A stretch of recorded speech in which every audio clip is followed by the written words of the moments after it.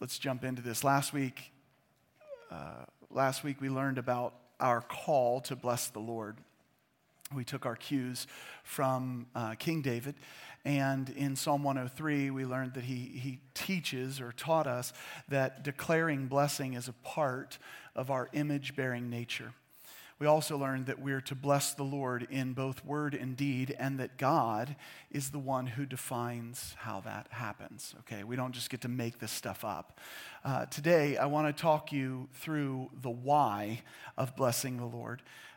Because I feel like that is one of the most important components. Any purpose statement is going to be the most important thing for a person like me, so that I feel I'm doing something for a reason.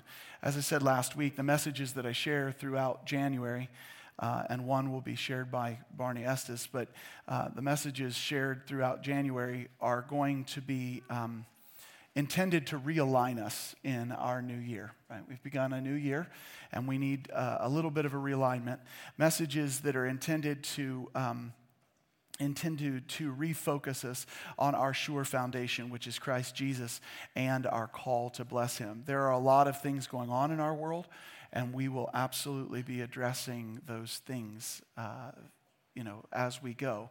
But it is important that we never lose sight of the fact that we are called to, first and foremost, see Jesus as our foundation, and second, to bless Him. So as we begin today, I'm going to read you Psalm 103 in its entirety.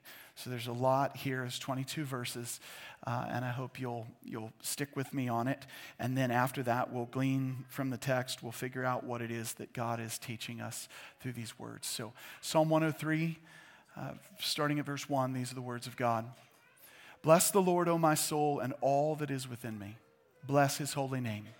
Bless the Lord, O my soul, and forget none of His benefits, who pardons all your iniquities, who heals all your diseases, who redeems your life from the pit, who crowns you with loving kindness and compassion, who satisfies your years with good things, so that your youth is renewed like the eagle. The Lord performs righteous deeds and judgments for all who are oppressed.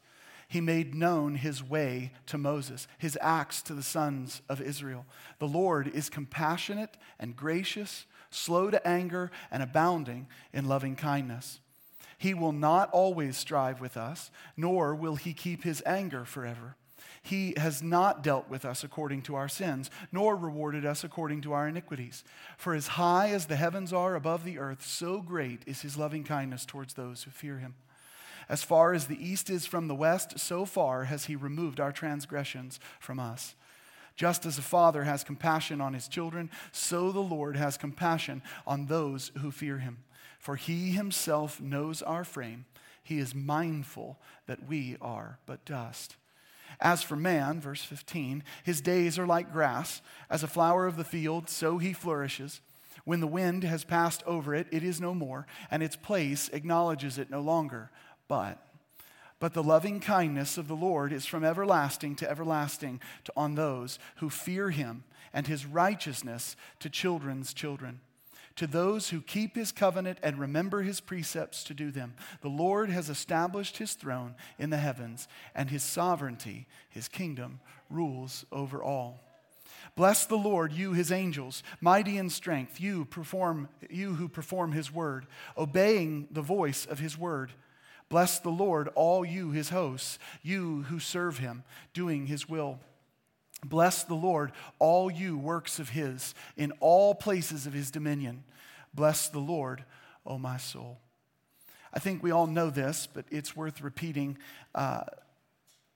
It's worth repeating just so that we can understand a contrast that happens in life. It is one thing for something to, for us to do a thing, for us to follow a command, for us to obey, without being told why we're doing it. Okay, so we're just going through the motions, unquestioned obedience. The truth is that there will be many situations in this life, probably most situations in this life, where this is required. Situations where we don't get to ask any questions. We just simply have to obey. There are many times as parents, you guys know this, where we have to do this with our kids. Just do what I say. We don't have time to go through the reasons. You just have to do what I say right now. So there are many, and probably most of the times in our life when that is going to be the case. But it's an entirely different matter to receive a command and actually get to know why you're doing it. To be told, do this, and here's why, creates great peace, at least for a person like me. In moments like this, I see life as generally more manageable because I have a purpose. I have a reason for a particular act. And this is literally what we have in this call to bless the Lord in Psalm 103. David gives us 22 verses of reasons for why we should bless the Lord. That's pretty awesome. 22 verses answering this great why question, which gives us peace, which gives us motivation so that when we're serving God, we can look back and say, oh, that's why I do this. That's why I do that. It's not just because my Heavenly Father told me so. There's a reason for that. Just a small disclaimer, though, as we go through this. We're going to walk through this psalm completely out of order. Completely out of order. And the reason why is because it will help us in keeping our thoughts straight. We are still going to understand its meaning correctly, but we need to keep our thoughts straight in the why of blessing the Lord. The first thing that we're going to look at is the character of God. That happens to be the last thing in the psalm. But we're going to look at the character of God as a why we bless him. Who God is crucial to praise, church. Who God is crucial to praise. This is why many of our worship songs today seem so anemic. They seem broken because they actually don't talk about God at all. It's all about me and how I'm the object of his affection and how I'm going to grow stronger and how I'm going to overcome and all of that mumbo jumbo, right? Okay, fine. We are overcomers, right? We are overcomers. The scripture is clear on that. But we are overcomers because we serve a great God. Amen? Okay, so the first thing is that God, who God is crucial to praise. Second, we're going to observe the universal work of God as a why. This section is significant because it applies to all people everywhere. This is true for you. This is what God does for you or what he is to you. Third, we're going to look at the personal works of God as a why for blessing him. In this section, we zoom in on David's life and we see what God did for him specifically. Okay, what God did for David specifically. Afterwards, I'll challenge you to make a list of the things that God has done for you as an individual so that you can remember to bless the Lord in the same way that David did. And then finally, I'll wrap everything up by restating all of these connections. It's kind of my normal MO. So why number one is the character of God. Throughout Psalm 103, David pointed to the character of God, the character of his creator repeatedly, right? David first points out that God benefits his people. God is the one who benefits us. But what does it mean for God to benefit us? It means that he cares for our well-being. How many of you know that that's true? God cares for all of our well-being. That's universal as well as specific to David. But God cares for our well-being. We see that in verse 2. Next, David declares God to be a righteous judge. Verse 6. This is going to be a huge piece of today's message. God is then lauded by David as compassionate, gracious, and slow to anger. These are things that I want to be known as. Compassionate, gracious, and slow to anger. I'm not so much there, and especially not with such a lack of patience, but that's in verse 8. He also describes God as holy other than we are. In other words, God is holy. Right? God is set apart. Verse 11. David says that God is also mindful of us, and last but not least, he is sovereign over all. That is, that all of this falls under God's kingdom. All of this. Even America in chaos. It still falls under God's dominion, under God's kingdom.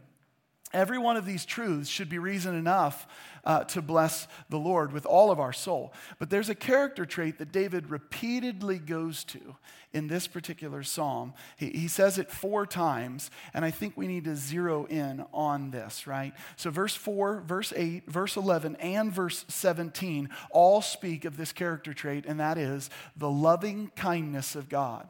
So if you're a note taker, write that down, the loving kindness of God.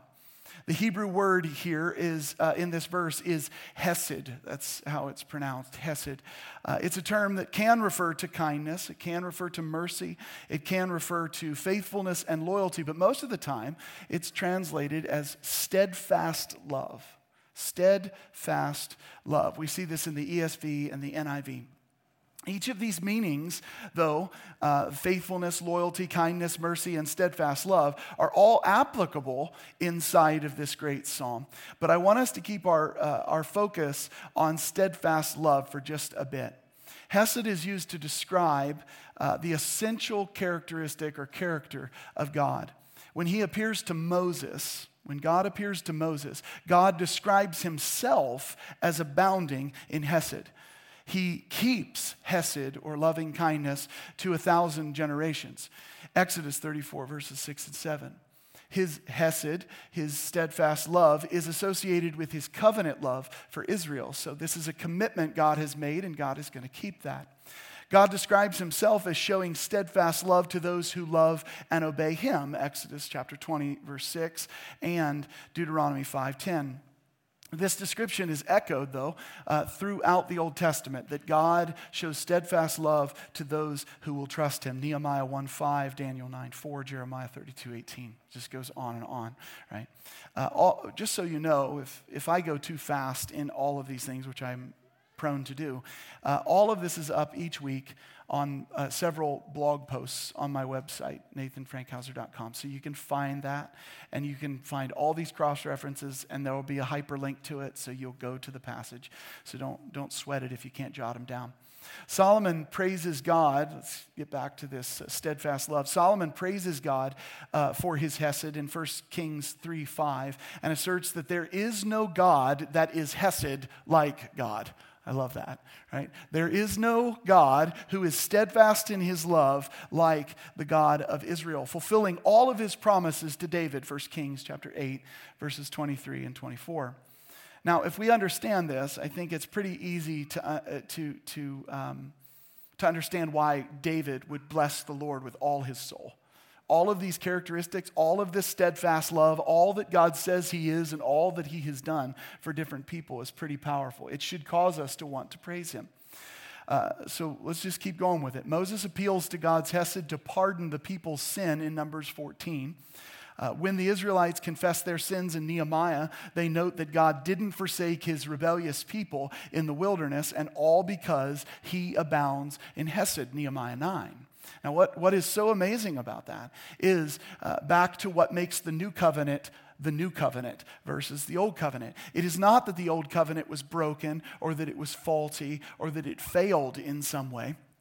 It is simply that it was a covenant between two parties, and we failed at our part. We violated that covenant. So a new covenant is made. How many of you guys know that when you break a covenant, you have to come back to the table and say, okay, are we going to fix this? If we're going to fix this, here's how we're going to fix it. Here's the new commitments. Here's the new promises. And so that's what the new covenant does. And so God comes in with a new covenant, and he says this, and it's really powerful. He says that my faithfulness is what we're going to lean on. Right? Even if you show yourself to be faithless or broken in times, I cannot deny you.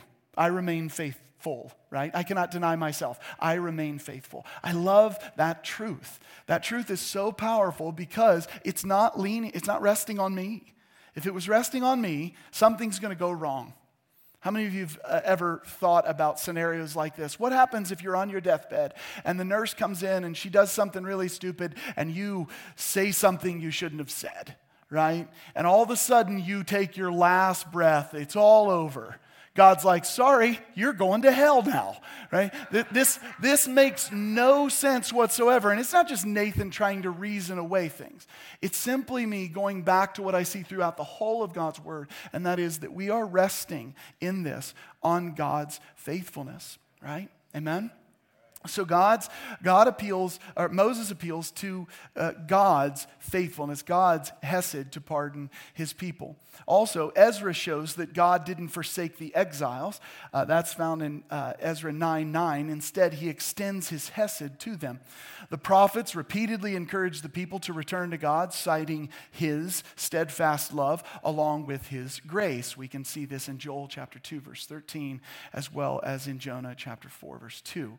Now, I just want to take a brief second to jump out on this and say that there is a difference between grace and loving kindness. There is a difference between grace and mercy, as steadfast love or loving kindness is.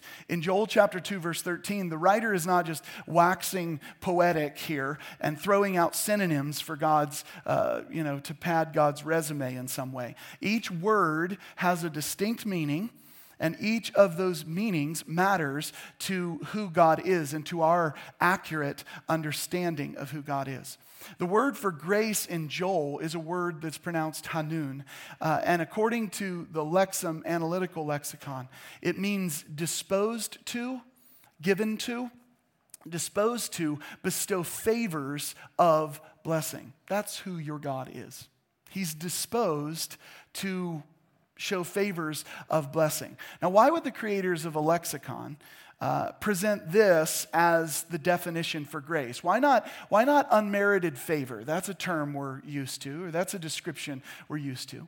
Well, the answer is that words mean what they mean based on their usage, based on their context, and based on the part of language that they take up in the writing, okay? So I need you to understand this. When grace is a noun, when grace as a noun is given, it is unmerited favor.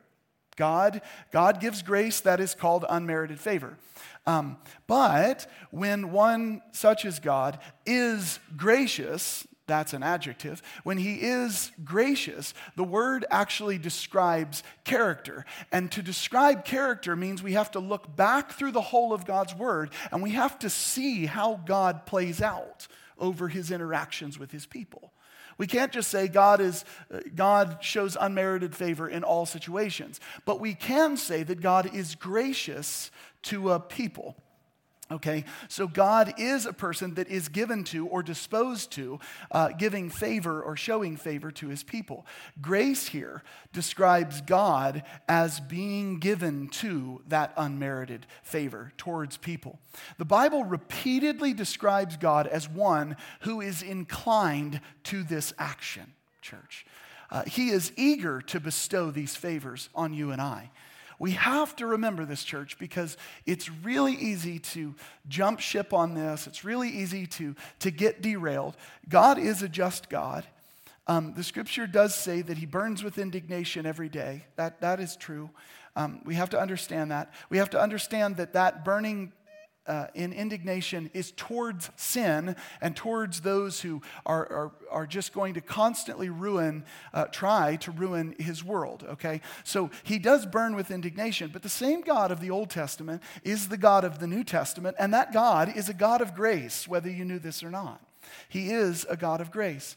So Joel actually helps us in our understanding because he shows us that God is steadfast in love, but that God is also prone to or disposed to show favor on those who fear him.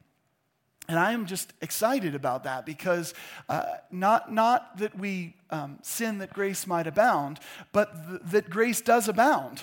Amen?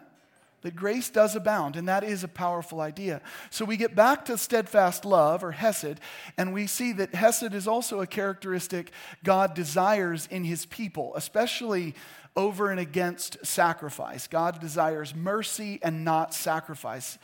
We find that in Hosea 6:6. Zechariah instructs the people to show hesed to one another in Zechariah chapter 7, verse 9. Micah explains that God requires justice, mercy, and humility. Justice, hesed, and humility. Micah 6:8. The psalmist indicates that God takes pleasure in those who trust in his steadfast love, in his hesed. Proverbs is filled with this word, right? Hesed is a benefit of wisdom. It is something to be pursued with all of your life, along with righteousness and honor. It is, according to Proverbs 31, what the ideal woman speaks with. She speaks with wisdom, and she teaches with steadfast love. The ideal woman teaches with hesed, steadfast love. Lastly, hesed carries a sense of covenant obligation. David asked Jonathan to show this steadfast love to him because he made a covenant with him in 1 Samuel 20, verse 8. And David does show his steadfast love towards Jonathan far beyond Jonathan's life. He takes care of Jonathan's son Mephibosheth in 2 Samuel 9:7. In this psalm alone, though, we see each aspect of hesed on display. Starting at verse 11, here's what David says, and this will be on the screen for you. For as high as the heavens are above the earth, so great is his loving kindness towards those who fear him. As far as the east is from the west, so far he has removed our transgressions from us. Just as a father has compassion on his children, so the Lord has compassion on those who fear him. For he himself knows our frame. He is mindful that we are but dust. These verses communicate the true gospel, if you'll pay attention to it. God is a God of hesed. This is his character. He removes our sin from us as far as the east is from the west because he's showing favor on us. And it is unmerited favor because that's what forgiveness is. Forgiveness is never an earned thing. Otherwise, it's not forgiveness. Forgiveness is loving somebody when they don't deserve it, right? And so God has shown us this mercy. He's shown us this steadfast love. This love is compared to how a father has compassion on his children.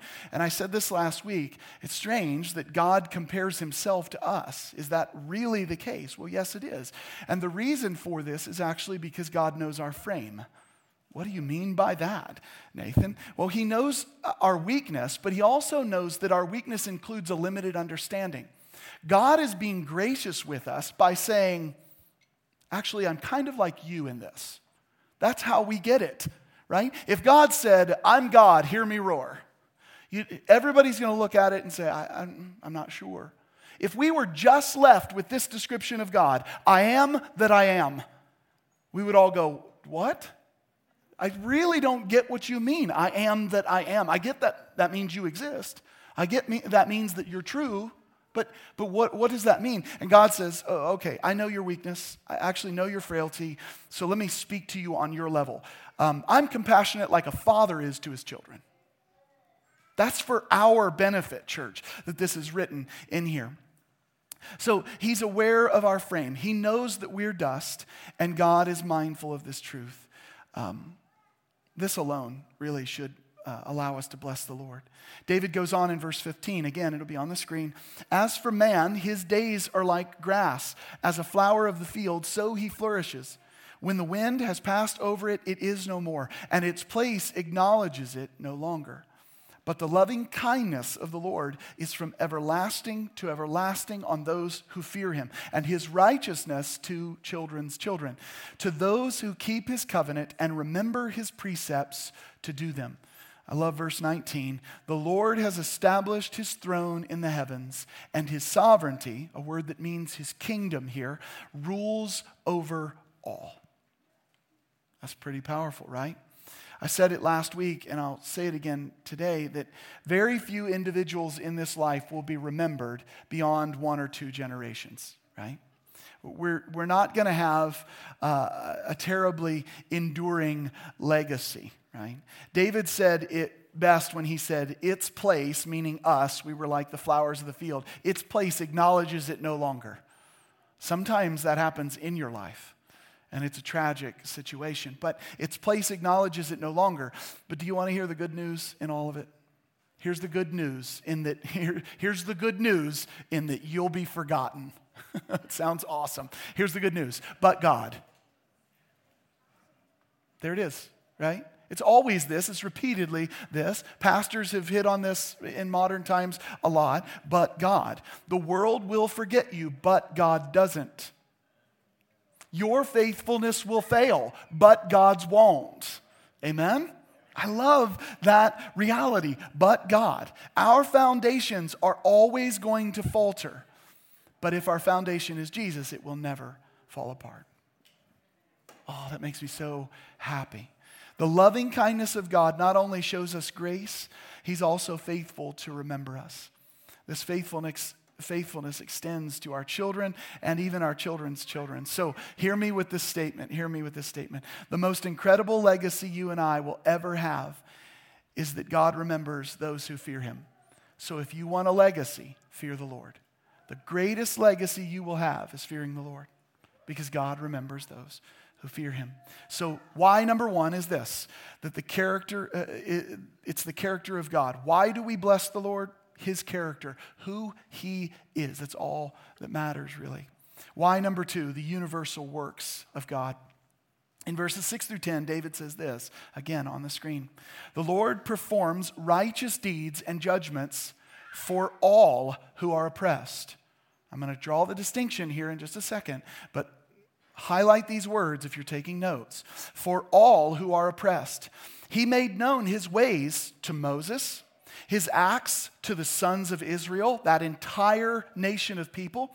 The Lord is compassionate and gracious, slow to anger, and abounding in loving kindness. That line alone is worth the price of admission. Verse 9, He will not always strive with us, nor will He keep His anger forever. That line there means that He won't always be contentious with us or contend with us. He's actually not going to keep His anger forever. He will forgive and He will make it right, okay? Verse 10, He has not dealt with us according to our sins, nor rewarded us according to our iniquities.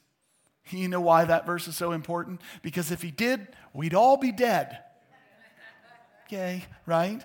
So if God had done, so God who hates sin and those who practice iniquity, if God, that's what the Bible says, if that is true and God does not have patience and have a plan to overlook it temporarily till the blood of Jesus, if God doesn't do that, He would deal with us according to our sins and according to our iniquities, and we would all die because He is just. And He has to be so, okay? The God David serves, the God of all creation, according to these verses, is the righteous judge for all people. Please hear me, church. All people. And especially, He is an advocate for those who are being oppressed. In light of this, I want to share with you a couple of ideas. These things should provoke you to praise our God. First, and contrary to the negative connotation that judgment has in our culture, all people desire a good judge. Every last person on this planet wants a good judge. Trust me. All people actually desire a good judge for the same exact reason, because they want righteous judgments. Nathan, no. You're missing the point. The world doesn't care about righteousness, Nathan. You're wrong. They don't care about righteousness. You're wrong too.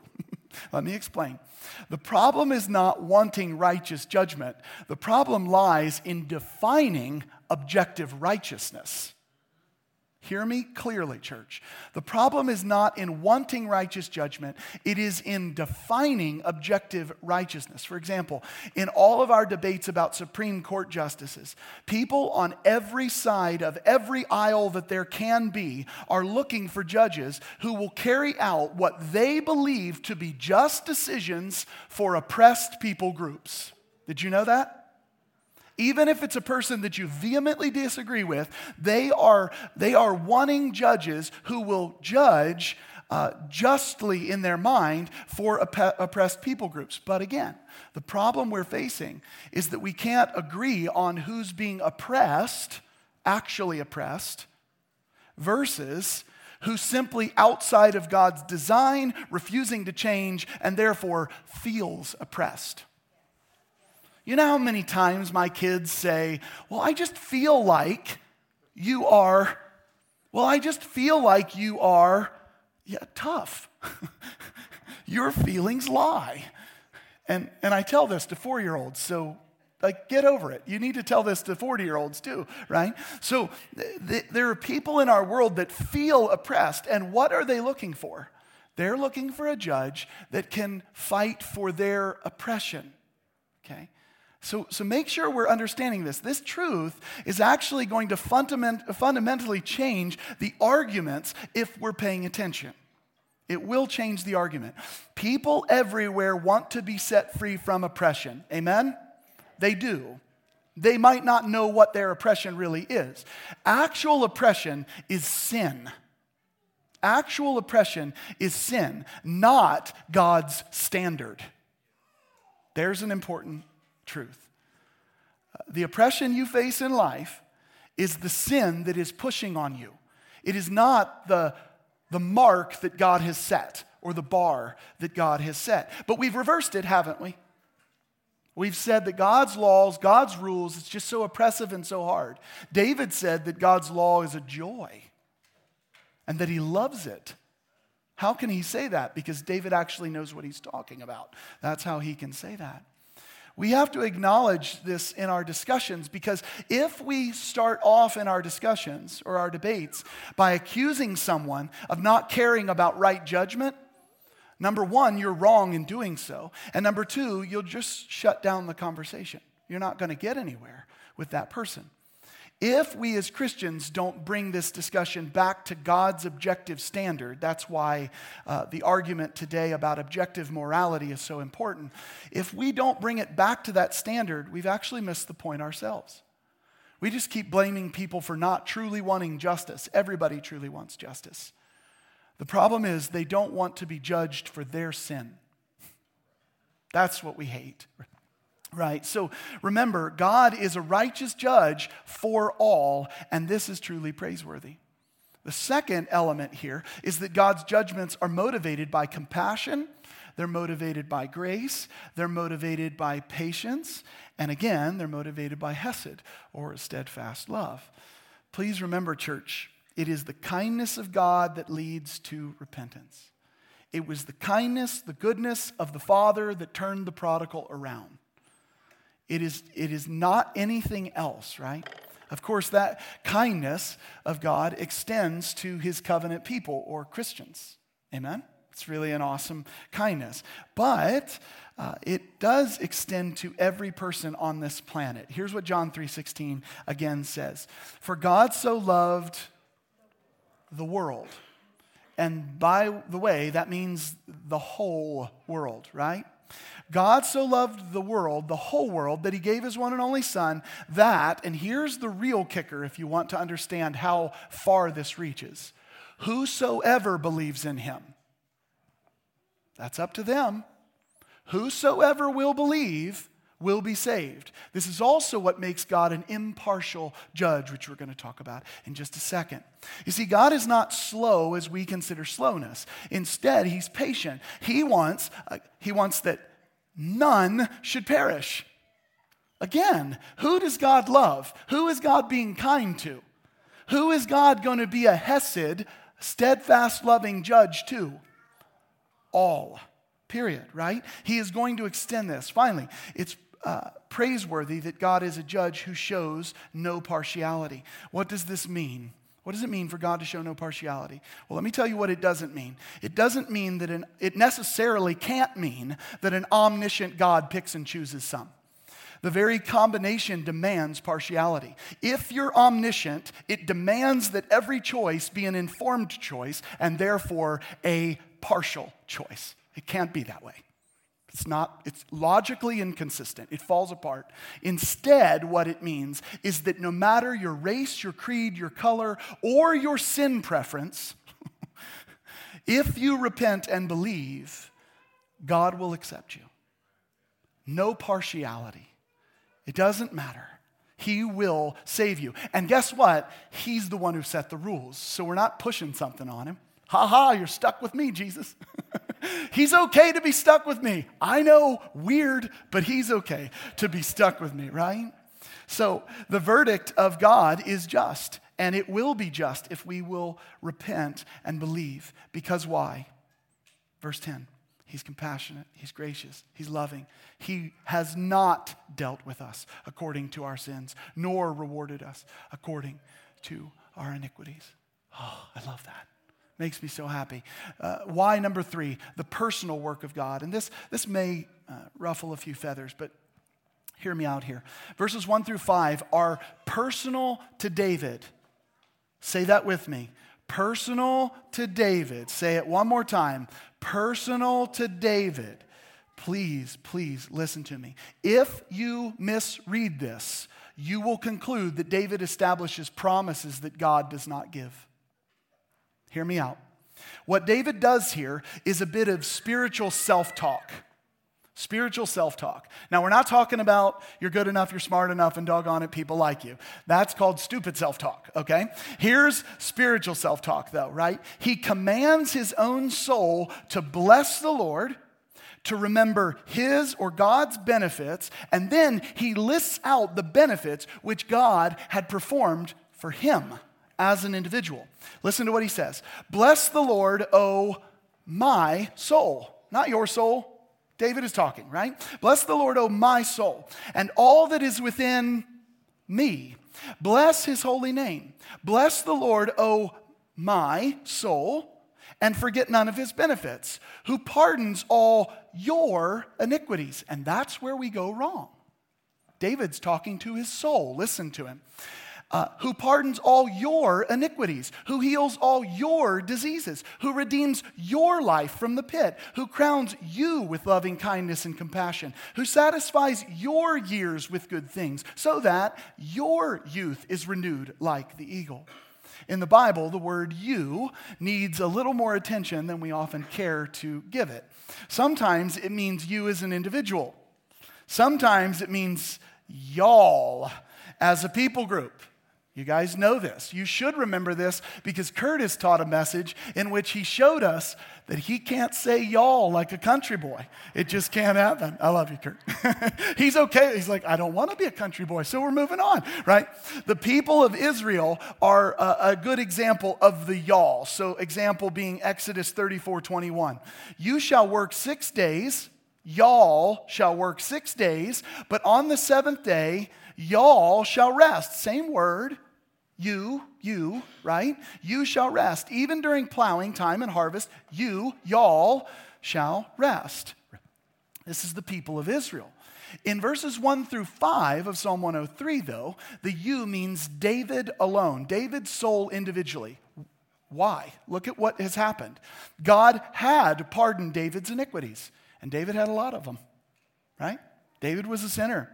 Okay? God pardoned David's iniquities. God had healed David's diseases. There's no reason why David's life should be extended the way it was. But David was doing well. God had healed all of David's diseases. God had redeemed David's life from literal pits. Okay?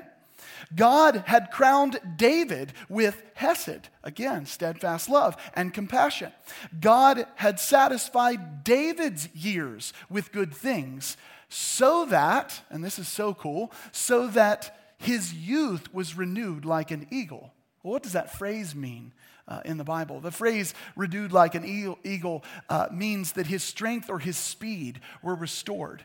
This is an old man at this point, and this old man is being restored because why? Because God made promises to him, and God kept promises to him. Right after verse 5, David goes to general things. He starts talking about how God is a righteous judge to all of us. But he led off his bless the Lord dissertation by showing what God had done for him.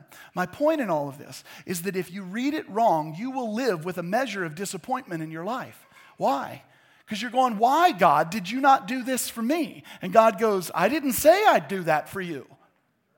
We do this all the time with the Bible, and we make lots of mistakes, and instead of fessing up to it, what we do is we pivot and we make it mean something it didn't mean even further. We just kick the can down the road. We're so determined to keep our man-made beliefs that we sacrifice God-given beliefs. And we've got to be careful with this. If you read it correctly, you can and will bless the Lord generously. Why? Number one, because you'll rejoice in God's love for David and his covenant-keeping nature. You and I are a benefit or beneficiaries of what God did for David, right? We wouldn't have King Jesus if God did not say, I made a promise to David. I know we would, but you get my point. God said, I'm going to make this line come through you. And God kept that promise. Wow, that's amazing how God keeps his word. Number two, you'll also look at your life and you'll realize that all things God has done for you are things that should provoke you to bless the Lord, just like David did. So here's my challenge for you this week. I want to see you all write down a list, and it can be a long list, it can be a short list. I'm not asking you to email it to me, and I'm not grading them. I just want you to write out a list of things that God has done in your life. So brace yourself for what I'm about to say. God may have done things in your life that he did in David's life. He may have healed all your sicknesses and all your diseases. He didn't say he would do that for all y'all, but he may have done that for you. You should write that down. And you should praise God for it, right? You should write down that God might have brought you out of many pits in your life, many dark times, led you through those valleys of the shadow of death. Write it down and bless the Lord accordingly. That's what you should do. Just like David, we want to do this. And then, after you get that list, here's what I want you to do. I want you to participate in a little bit of spiritual self-talk. I want you to go home, look in the mirror, and say, bless the Lord, O my soul, and forget none of his benefits, and then list out everything he's done for you. Read it. I don't care. Get on Facebook and let everybody else know it too. That'd be a much more positive feed to read than all the nonsense we're reading right now, right? So I didn't realize that would get such a deep-rooted amen. I'm going to start saying those things more often. Okay, good. Facebook sucks. Amen. Anyway, okay. See how it works? Anyway, so here's the conclusion. What are the whys for blessing the Lord? Number one, his character. God's character is why you should bless him. If you don't know his character, you should study his character, right? Number two, God's general benefits, his universal blessings. God is a righteous judge to all, church. And because of that, we should jump up and down. We should rejoice in King Jesus every day of our lives. And number three, and we can't forget number three, we often forget number three. The reason why we should bless the Lord is because God has done many things in our lives. Too many to count, if you're honest. Too many to count. Sure, you've been through bad times. Sure, you've faced hell. You've faced fire. You've faced torture and all kinds of things in some capacity in this life. But listen to me. God's blessings far outweigh those setbacks. They always have. We just forget them a lot. Amen? Right? So why does David start this by saying, bless the Lord, O my soul, and forget not his benefits? Because we're prone to. We're prone to. You know what I see every day of my life? I see the bad. I see the ugly. It's not a comment about Nathan Daniels. We see the bad. We see the bad. I pick on him because he loves me picking on him. I see the bad. I see the ugly. I see the negative, the frustrating things. And what happens is I'm prone to forget. I'm prone to drift. I'm prone to look at all those things as whatever. Ho-hum. Everything is awful. God says, number one, forget not my benefits, right? And number two, he says, to keep your mind on things that are good and holy and pleasing. This is a battle we're in, church, just to get this stupid thing to think right. This is actually where we need each other's help. When we're on social media and when we're hanging out with each other, if all we ever do is stoke the fires of outrage, hear me. If all we ever do is stoke the fires of outrage, it will never end. You will burn the world down. That's exactly what James tells you you'll do. Everybody's too proud to think that they won't do it, right? Oh, I can control my tongue, or, oh, it's just my people group. No, we're literally burning our nation down right now. It's just absurd, okay?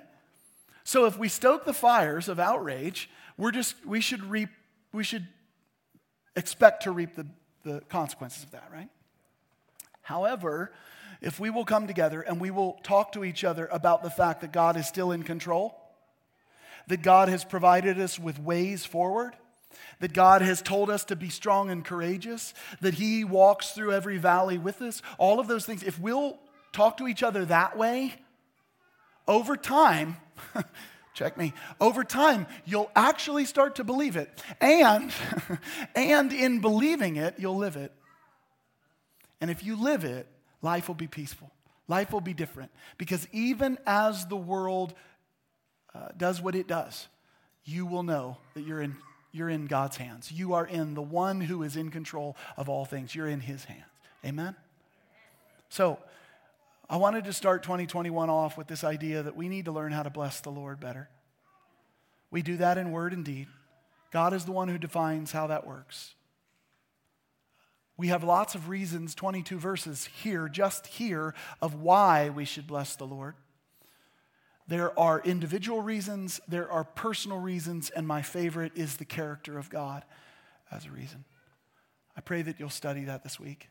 I pray that you'll give your heart to it. I pray that you'll find reasons to praise Him and to bless Him, and that you'll talk about His benefits and you'll remember them. Amen.